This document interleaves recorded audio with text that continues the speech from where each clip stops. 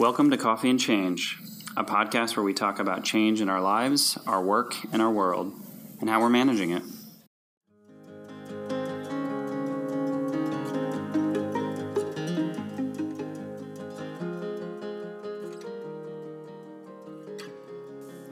On this next episode, I interview Dr. Michael Page, a healthcare education and business consultant, who, with a values and ethics-based approach, focuses on self-awareness and healing the toxic workplace. Dr. Page has over 30 years of experience in a variety of professional, academic, clinical, and surgical settings. His unique fusion of experience provides the background and the setting for discussion and training deeply rooted in the fundamental and critical aspects of leadership, workplace, and professional relationships. Enjoy the discussion.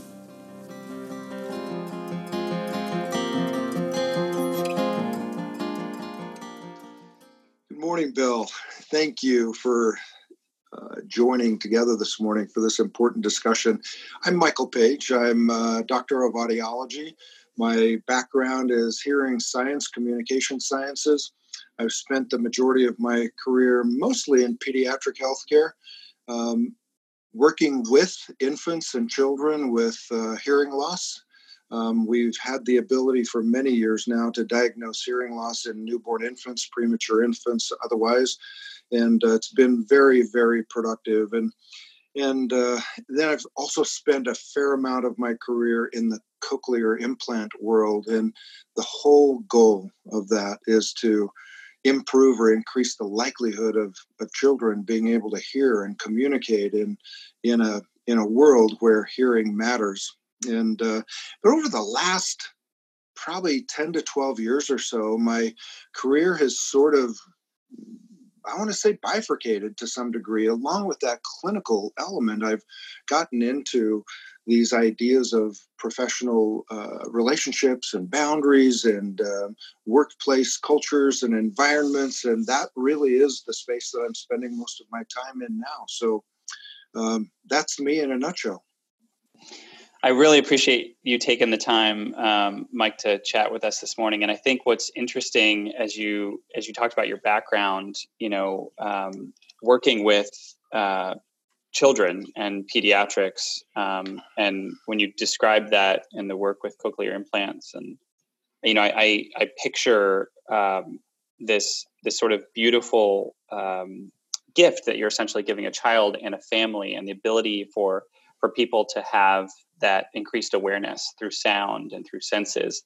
And I know you've also done a lot of work, as you mentioned, in the past, decade plus, around awareness in organizations and the self-awareness that people have. And so as we're talking this morning, it's kind of interesting. We were sort of talking a little bit offline earlier around the importance of awareness and senses. And just here now, we're doing our best to connect through Zoom, and our senses are limited, right? We can do visual and we can do audio, but as we were describing, there are senses that we cannot actually call upon to connect. And so I'd love to just start off with where we're at right now. We are in, I think, month 3 for some people of this COVID-19 crisis. And a lot of people are trying to gain a sense of awareness and self-awareness in this crisis. So I guess the first question would be, how is it going for you? And then the second part of that is you're helping a lot of people through this time. You had a lot of engagements already lined up that you were going to do in person. And I'd love to dig into that a little bit and what those are typically like and how things are going now. Well, thank you. And wow, there's a lot in that, just that simple inquiry. So I speak a fair amount on topics of ethical practices, professional relationships and boundaries. And again, most recently on workplace culture, toxicity, self-awareness, and those kinds of things. But where we are right now is fascinating to me because as we talked about earlier, when we communicate with one another, whether it's on a personal basis or even professional basis, we employ all five of our senses. We truly do. We see each other. We hear each other. When it's appropriate, we touch one another, whether it's a handshake or a hug or a pat on the back or shoulder or whatever that is. We do actually smell each other. And when we're in the same room together, if we hug one another, those kinds of things come into place. And taste becomes a ritual that we use in terms of our workplace meals together and what we swap. And so when we come into this virtual environment like this, we've reduced five senses down to two. And we're trying to survive and get by. We're not really realizing what's missing. But what's missing are those other things. And as we talked earlier, Bill, if I was there around your kitchen table at home, we'd probably have something to drink together. We'd be shaking hands. I mean, I've known you for a long time, so I'd probably hug you when I greeted you. We'd engage in all of that sensual behavior. And it's very, very important for us to recognize the part that plays in our relationships and the absence of what we've counted on for so long. Yeah, and I think it's really powerful to lay it out that way, because I think there are probably a number of people that feel a little bit lost right now, in the sense of, we used to have, I would say, rituals, as you described.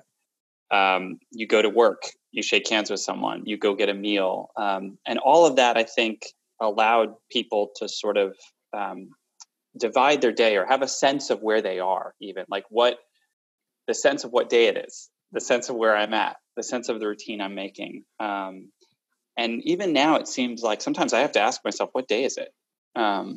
Because those logical breakings or logical transitions aren't there right now. As you think about the workplace, you've done a lot of work with people to understand culture of the workplace and toxicity and things that essentially chip away at healthy culture. From the studies that you've done, the work that you've done with organizations, how are you thinking about some of that in the face of what we're facing now? Have you thought about what impact this is having on things like culture and people, stitching that culture together? And then whatever's next, have you thought about what's next for people when people do go back to a place where they're co-located 6 feet apart or more? How is this going to impact all of that? Sure. I think maybe the answer to that question is another question, and that is, what is the cost of the loss of what we have been living without in the last 3 months? What is the cost of the loss of not being able to be in each other's presence? And part of that will fall out to we will have increased lack of self-awareness. We've lost a little bit of our sensitivity to one another. And if you and I had to engage in a really difficult conversation for whatever reason, a typical difficult conversation that we might have in the workplace, and you and I had to do it either on the telephone or on Zoom. If we do it on telephone, we have auditory only. If we do it on Zoom, we add the video component. We add a visual. And I'm able to see gestures. I'm able to see facial expressions, but we don't have the other senses to help fill in the blanks and to add, if you will, the beauty of that even difficult conversation. So when we have been in the practice now for 3 months being without those aspects of our relationships, there is a cost. And I think the fallout of that cost is yet to be seen and yet to be understood. But it begs the question, how aware are we already of ourselves? And will that self-awareness how will that contribute to what the future brings for us? I come back to what I will call kind of the story of two car crashes. And I'd love to share those two stories with you because they have a lot to do with our self-perceptions and how others see us. I was on my way to work one morning. This has been a couple of years ago. I was at a busy intersection. I was parked right up at the front of the line, waiting for the light to turn green. I looked up ahead and I could see cars backed up over the overpass. So I knew even if the light turned green, I probably couldn't go through the intersection. So there was that much traffic. To my right, in the opposing street, I saw a gentleman in a car coming. He had a green light. He was barreling around the corner, unaware that there were cars right there backed up. And he rear-ended, going about 40 miles an hour, impacting 3 other vehicles. And 2 cars were totaled out of that. Luckily, thankfully, no injuries. But I was an eyewitness to what happened to that. I watched as the cars pulled apart and kind of moved off to the side. I watched this gentleman get out of his car. His hood was tinted because of the impact. And he got out and he just immediately started to survey the damage of his car. He looked underneath the hood. He walked around the front, looked underneath the hood on the other side, walked around the car again, surveying the damage to his car. And this was before the law enforcement came. And I watched him the entire time, almost the hour that we were there processing everything. At no time did he ever even glance in the direction of the other vehicles that he had impacted. At no time did he acknowledge, did he look, did he act even slightly concerned about what he had caused. And it really bothered me, just as a citizen watching what happened. And I was out of my car going to see if everybody else was okay. And all of that became resolved. Law enforcement came, he was cited, etc. I never forgot about that. I still haven't. It wasn't a short time later that this is car crash story number 2, by the way, that an elderly woman was driving on a rural highway. And she was going about 60 miles an hour. And it was an undivided highway. For whatever reason, she turned into oncoming traffic.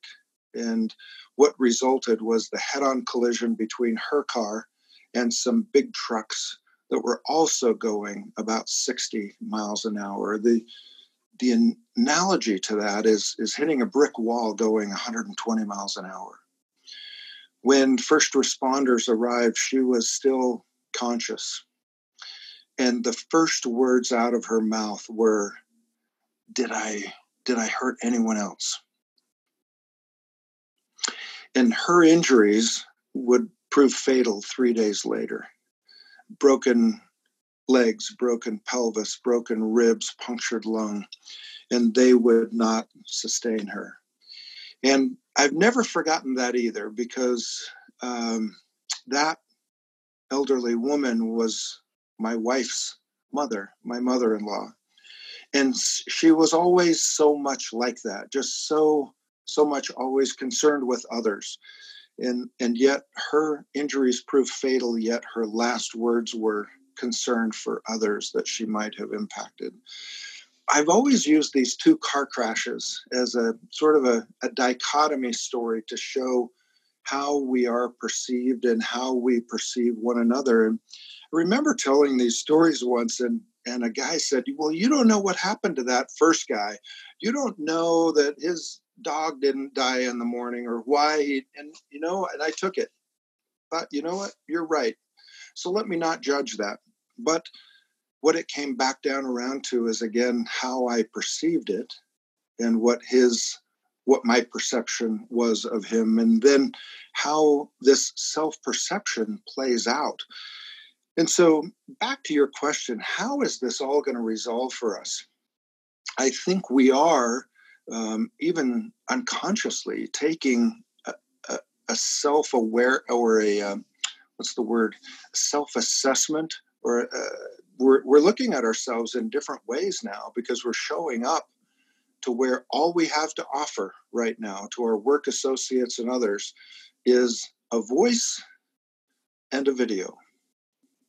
That's all we have to offer, other than whatever we produce, online or whatever that gets out to their hands. But our presence is going to cost us something in the long run. And we may find ways to compensate for that. I think we're doing better at that. You asked earlier before we started, have your Zoom calls been getting better? And the answer is yes, they are getting better. And we're getting better at engaging with one another too. So I'm just interested in the long run what the cost of this will be for our personal and our professional relationships.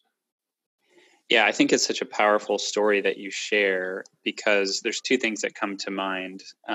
One is that sometimes it requires people to be brought to a standstill. And in your story, right, in that case, somebody literally has to crash into something to be brought to a standstill, to be shaken into that self-awareness. And at the same time, I'm wondering if, the stillness that everybody's in right now, as you said, causing them to have some self-assessment, to say, who am I, and how do I show up in the world? And frankly, I'm not sure that people have figured out, how do I show up in the world when I only have two senses that I can call on? I mean, that's so powerful that you named it. I think we've all been talking around it, but nobody's really named it that way, which is, you only have two of the five that you can rely on. The other thing that comes to me as you were talking was this concept of where we don't have three of the five, we fill in the blank. I only have two senses. I'm missing three, but my brain is still going to plug in to the best of its ability, and only on a lot of assumption, frankly, what the other pieces are. And that's really exhausting, and that's tiring. We've read about Zoom fatigue, and we've read about I think these are real things, right? Because sure, in some sense, we're trying to recreate the three other senses that we don't have. Is that a fair hypothesis? Yeah, of course. I think so. It's these are things that we've taken for granted, and sometimes we feel a lot of anxiety about stuff, but we have no idea why. And during this time, I think some of it can be equated back to what am I missing that has been in my normal world prior to this? And you and I, because we're, I don't know, probably 800 to 900 miles apart now. I mean, the frequency that you and I actually see each other in person is infrequent, but when it is, it's different than it is on a Zoom call. And we're trying desperately to compensate for the lack of those other senses. And there's also a lot to be said about, there's a lot of social science literature on the power of food in a relationship. And that's where the sense of taste comes in. And because when you and I sit down together, having a meal together, or if you were to come to my house and I provide food for you, something happens in us in that social context where you and I actually eat from the same serving plate, and we share a meal, we share things to drink, we share appetizers, we share desserts, and we exchange virtually every one of those senses. Something different happens that is not going to happen on the Zoom call. And we're finding ways to compensate that. And I think prior to now, we really haven't known what that is. Yeah, it's as you described that, I don't know if you've seen the image of, obviously I have a lot of friends in Italy, and Italy's been, in isolation. Yeah, in isolation for a really long time. But there was this really powerful image of, if you've seen, the apartments, the typical apartments in Europe, and they've got balconies. And I saw this very powerful image of one family taking a piece of plywood, essentially, and extending it from their balcony all the way over to somebody else's balcony. And that, in essence, became a dinner table. And they threw a tablecloth over, and they're still maintaining the distance, because obviously the distance between the balconies is about 6 feet apart. But on one end, you've got one person and family, and the other, and they put a candle in the middle, and they had their dinner experience within these new paradigm. And it was such a beautiful image, but it also kind of broke my heart, right? Because I think about the importance of ritual and a meal in the Italian culture, and how important that is. And I think this is where people are really struggling. I worry, and I'm curious your thoughts. You're a father of 6 kids. You've got a big family. You got kids who are experiencing this as students, as friends, as siblings. I'd love to hear your thoughts and your perspective as a father, also going through this with a family. Well, it's a great question. Our kids are kind of spread out everywhere. I've got kids in Montana, Southern California, throughout other places in Utah. I have one son and daughter-in-law and their little child that live within a block of us. So right now they're still staying within our social circle. But the daughter in Montana said, Dad, if I come see you, in order to come back into Montana, I have to quarantine for 14 days. And that's just the rules of the state. So, and it would be similar to our kids in California. If, although I don't think California is employing a quarantine requirement, we're all assuming that we're going to be apart for this time. And so at least one or two of our kids that are not living in our home are close enough to where they're staying in this social isolation circle of ours, and the other ones are now on the outside. And until things clear up and become better, we'll respect that isolation. So we're also, in fact, on Sunday afternoons, we often will have a family Zoom call, and we all get on and just we just want to be in each other's presence. But my oldest daughter, who's in her 30s, just a little tearful the other day, said, I'm really missing everyone. I just need to be with you. I need to be home. And of course, we love the visits, but it's taking its toll. It truly is. Yeah, I can relate in the sense that, I'm one of 6 kids. And I remember we bonded over that back when we first met years ago. But I think it's been really interesting to see just a few things. One is I've observed that myself included and my siblings are checking in or connecting with the parents more frequently. So more than before, right? And even if it's just a, hey, how are you? How are things going on FaceTime? It's more frequent than before. And that gives me a sense of comfort. The Zoom calls have been interesting as well, because we too did one, I believe, for Easter, where we all jumped on a call, and even interesting things that we learn about each other, right? We learned was that my parents each wanted their own Zoom invite. They didn't want to have to share right.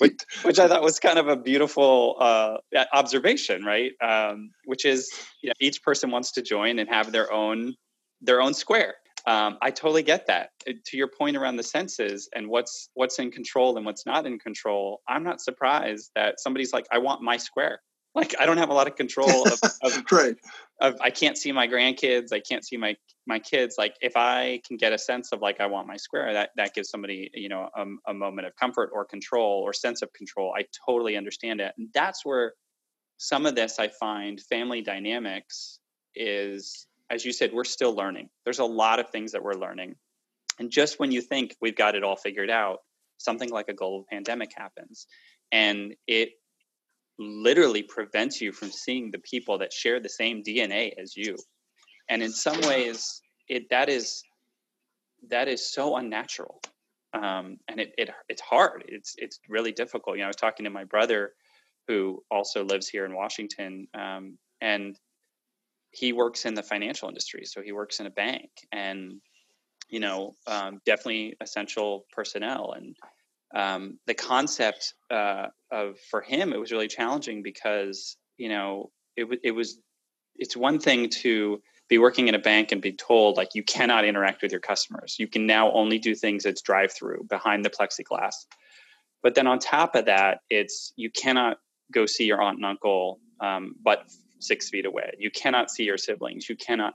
And I think this is where we've started to feel, again, this goes back to what we were talking about before around awareness and self-assessment. We've started to feel like it's really important for the human race to be able to have connection, not just at a distance. And I'm hopeful, and I would love your thoughts on this as well. I'm hopeful that in the new next, because I don't want to call it a new normal, I avoid that word at all possible. The new next, there will be more gratitude, moments of gratitude and appreciation for those moments of connection. And I'm hopeful that we see that on all fronts, not just family, but in the workplace, dare I say in politics and in commerce. But I'd love your thoughts on that as well. Ooh, it's a little tender spot, actually, because I've had similar conversations with other people. And I think what already is part of the new next is the fact that for many people, expressions of gratitude, of love, of affection are coming much more freely. They're just kind of rolling out. And you don't hesitate to tell your neighbor that, I care about you and I'm here and I'll do anything I can for you. And yet in that tight circle of friends, that really core circle of friends, where maybe we have at a time or two expressed our love for our close friends, it seems for me and for those around me, I'm seeing it's coming just a little more frequently. We're just seeing it and feeling it more. And gratitude. One of the things I've been trying to do in the last few months is to call about 3 people every day. It's just one ritual that I've wanted, and just checking in, not necessarily in my tight, close circle of friends, but even in my sort of casual friend circles, just, hey, I'm thinking about you and I'm just calling you. And I'll tell you the expressions of gratitude that have come over that. And I've had a few here and there say, wow, how did you know I needed that call today? And thank you. And they've said things to me that they've never said before. And could that be part of the new next that I hope would never wear off? Yes, I hope so. Yeah, and it makes me hopeful as we think about workplaces too. I mean, you've done a lot of research on toxicity in the workplace and some of these behaviors that, again, to go back to the self-awareness, sometimes people don't even know that they've got this behavior that's pretty toxic. So as you think about the research that you've studied in that realm around, toxic workplaces and bullies and behavior that is, detrimental to the human condition, maybe I'd say it that way. Do you think that'll change in a post-COVID world? Will we balance it in a different way? I'm hopeful that those moments of gratitude do come through. Yeah, I think it's going to go both ways, Bill. I think it is. I think right now, if there was ever a tendency for us to have more difficult relationships, it's now simply because we've taken away some of the senses that we use usually to kind of solidify and pad and cushion our relationships. And yet, to your point, I think we're also in a more gracious point with one another. I've noticed even in the grocery stores, people are nicer, people are more cordial and courteous. But some of the research that came out of Harvard a few years ago in terms of self-awareness really compelled me. And there were a couple of facts that or conclusions that came out of that. One was that 95% of us, means nearly all of us, believe that we're self-aware. and that elicited laughter in me too, because I know better, but nonetheless, that's their research that, only 5 out of 100 people in a room believe that they're not self-aware. The rest of us are really confident in our self-awareness. But in their research, they said, truly what we know is that only 10 to 15% of people are truly self-aware. So the danger point is what's in between. What's in between the people who really are self-aware and those who think they are. Because that means roughly 85% of us are in a state of disillusion, if you will. I mean, we're really unaware that we're unaware. And then, there's a lot of, there was quite a few more points of their research, but most of us, in fact, I think one of their points was 99% of us have worked with people that are unself-aware. And at least half of us have worked with more than 4 people in our work circles that are unself-aware. And then they talked about the amount of productivity that's lost because of this lack of self-awareness. And they claim that productivity in a workplace team can be reduced by 50% because of lack of self-awareness. So this is powerful stuff. And one of the things I talk about in some of the seminars I teach is, do you have a line item in your budget for the lack of productivity that is being caused by your lack of self-awareness? And lack of self-awareness isn't just in your coworkers, it's in your leadership as well. So it always elicits a bit of laughter too when I'm with leadership groups and I ask them, do you have a line item for workplace toxicity? Because it's costing you. And a couple of things that have impressed me lately in the research, HBR has done quite a bit on workplace toxicity. I think they did a monumental paper about 2 years ago, I think, called The Toxic Worker. And it was, I think, one of the great white papers that came out of Harvard. And then Simon Sinek I think he piggybacked on some of this, and he talked about how we hire people. Do we hire people for their skill and their experience, or do we hire them for trust? And to his point, in adding to this workplace toxicity, he said the majority of us in our businesses are hiring first and foremost for skill and experience. And because we're not hiring so much for trust, we don't know. We just know these people that we're hiring are really smart. They're really effective. They get things done. They're highly experienced in the market that they're in. But whether or not we can trust them may be the very thing that costs the relationship. And his point, and HBR's point as well, was that if we come to where we're hiring for things like trust and integrity first, we can actually hire someone with less skill and less experience. And we'll end up with a greater outcome because we have those soft skills in place. And so I wonder, in our new next, as I love your term, will we be focusing more on trusting one another, the exchange of gratitude or graciousness? Will we do we foster more integrity because nobody's actually looking over our shoulder now because we're at our kitchen table or at our home office? And so do we expect some of these softer skills to emerge? I really hope so. And I hope that new next will employ some of these kinds of skills. I'll be giving a talk later this week online to a group of healthcare executives. It's actually in Utah online, but I think it's accessible to anyone who's online throughout the world. But it's the title of that is Soft Skills Are the New Hard Skills.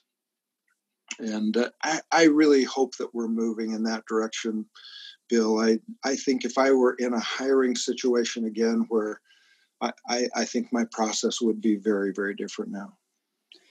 I think it is extremely timely and extremely powerful, as you talked about trust, hiring for trust. And I would venture that what I'm seeing in these past couple months is where we have the trust quotient with people, they are actually producing more creative and more lasting solutions and results, is what I would say, because we're enabling them. We're giving them this currency of trust and saying, look, the world is at a place we've never been before.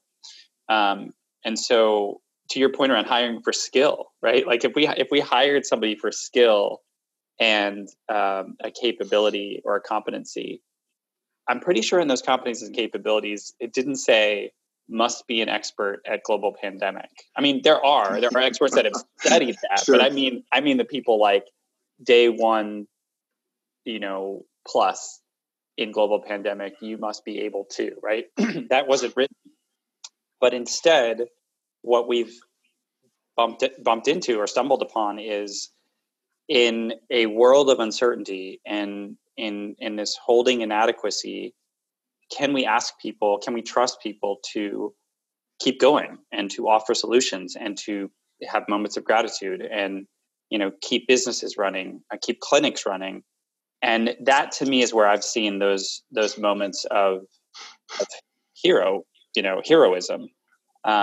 We listen to the narrative changing on the news about, the new superheroes are bus drivers and nurses and people working in grocery stores and, the housekeepers at the hospital. Yeah. So to me, that's exactly where you're talking about, which is trust. And sure, there's everybody's got skills and a skill, but without that trust, it becomes really challenging to ask anyone or expect anyone to continue doing something of significance, especially under the conditions we're in today. So I think it's extremely powerful. I imagine that discussion that you're having later this week is going to be really, really important for people to hear. The soft skills are the new hard skills, and how do we make that transition? Which, I think one last question I have for you is one I like to ask a lot of my guests: is how do you stay healthy and change? It's a great question. For me personally, is the seeking of awareness, self-awareness.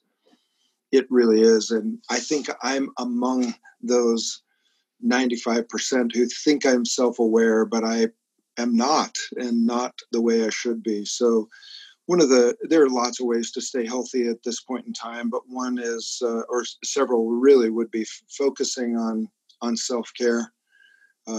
I have my morning routine, and I'm usually up before others are, and I've just kind of got that time period in the morning of quiet and what I do with that, and how I work through that as well.